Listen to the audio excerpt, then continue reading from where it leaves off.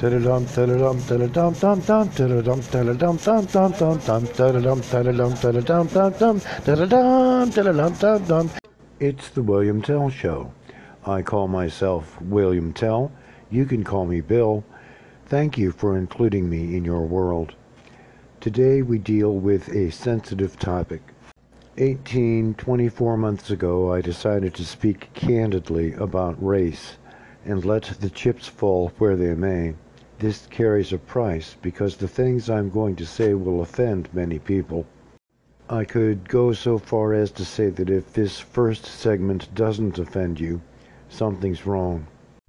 When this George Floyd mess passes, and it will pass, and there will be no meaningful change, I see nothing to indicate there will be meaningful change.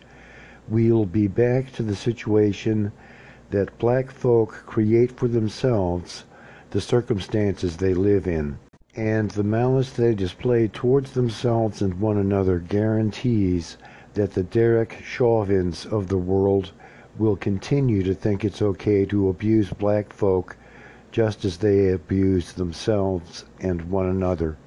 Until black folk love themselves like white folk love themselves, there will be no meaningful change. I'll say this: goodwill is wealth. I'll say it again. Goodwill is wealth. I'll say it again. Goodwill is wealth. Malice creates poverty. The area around my church within a 1-mile radius is completely black. There are no white people. And within a 100-yard radius of my church, it's actually pretty nice. Beyond that 100 yards, in any direction, the quality of life declines precipitously.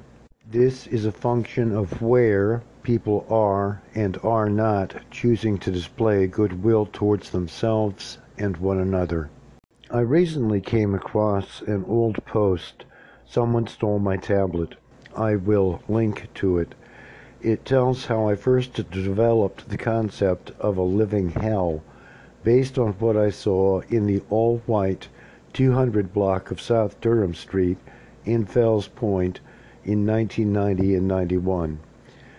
The post goes into some detail about the malice those folk displayed toward themselves and one another. I must have 1,000 stories.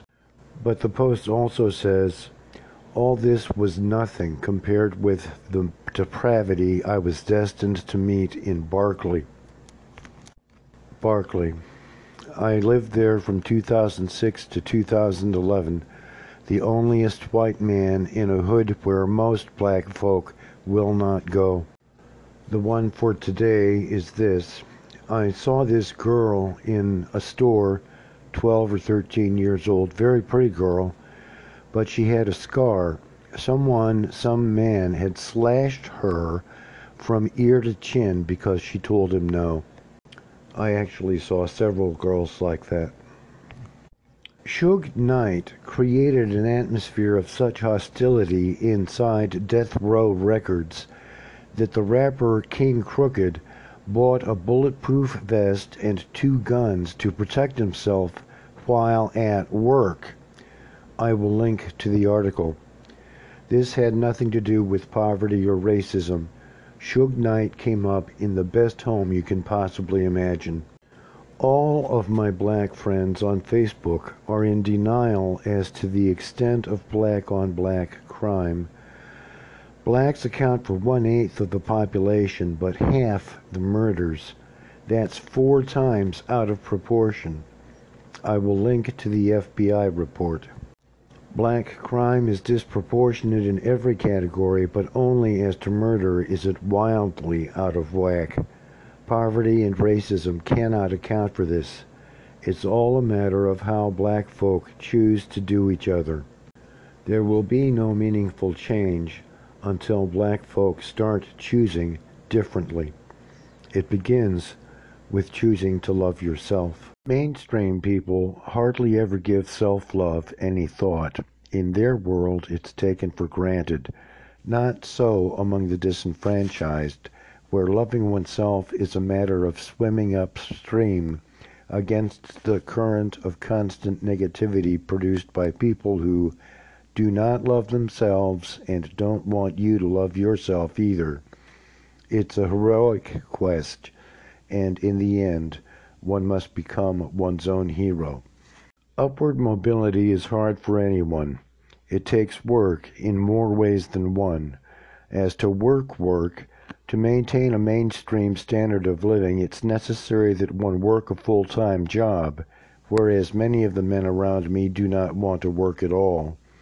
And this is analogous to the spiritual or emotional work of giving up resentments, accepting disappointments, and wishing the best for people you may not even like. Loving myself means consistently choosing the path that's best for me, even if it's hard. That's work, too. It also entails maintaining goodwill towards myself and everyone around me. That creates wealth. I've got the back of any woman or man who's willing to make the effort.